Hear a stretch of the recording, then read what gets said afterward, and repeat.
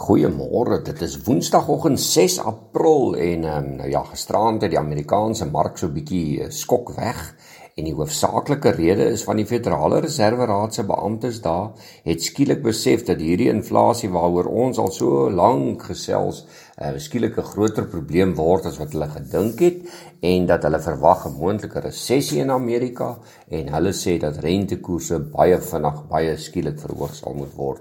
Nou ja, as hulle maar net na hierdie programmetjie geluister het, dan sou hulle al geweet het, dis omtrent 'n jaar terug het ons daarvoor gespekuleer en gesê dit is wat gedoen moet word. Nou ja, as ons kyk na die Amerikaanse mark, gisteraand die Dow Jones 280 punte laer, 0,8% swakker op 34.641. Die S&P 557 punte laer, 1,2% swakker op 4.525 en die Nasdaq 328 punte laer, 2,2% swakker op 14.204.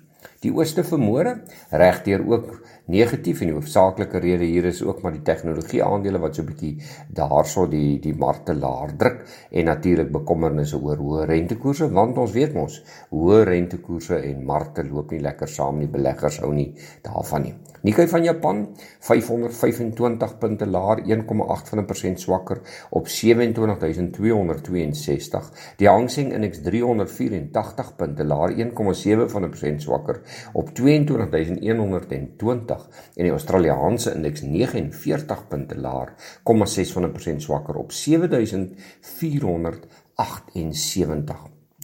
Hier by ons gister die plaaslike mark ook onder druk gewees. Top 40 indeks 597 punte laer, 0,8% swakker op 68.344. Algehele indeks sluit op 75.287.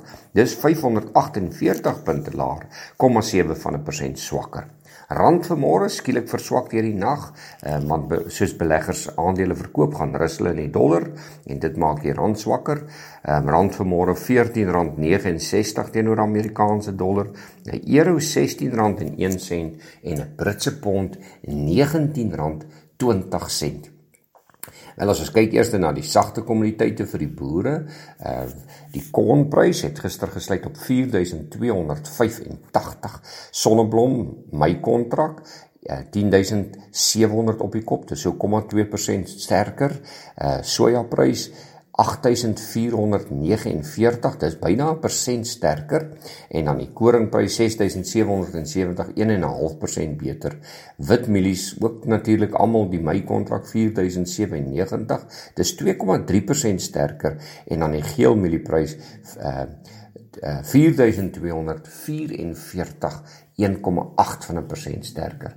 Nou ja, dit is natuurlik aangedryf, want natuurlik die Brent olie is weer bo 100, hy het gister so bietjie teruggesak, maar vanmôre $106.73 vir 'n vatjie Brent olie. Die goudprys 1.926, dit is amper asof hy nou water trap, hy is so bietjie onseker, hy weet nie wat kant toe nie. Silwer 24,4, platinum $4 laer, 968, hy sal amper sê $30 onder daai 1000 vlak en dan die palladiumprys verloor so effe van hierdie glinstering $3 laer, dis maar eintlik niks nie, 2232.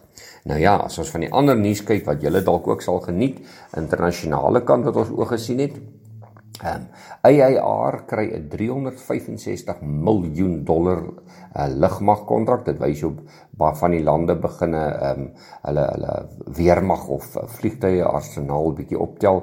Ruby Pipeline krediteer het honderde miljoene rand in kontantoordragte terug aan eienaars gegee. Dis baie interessant en is hierdie die Baltiese droë indeks.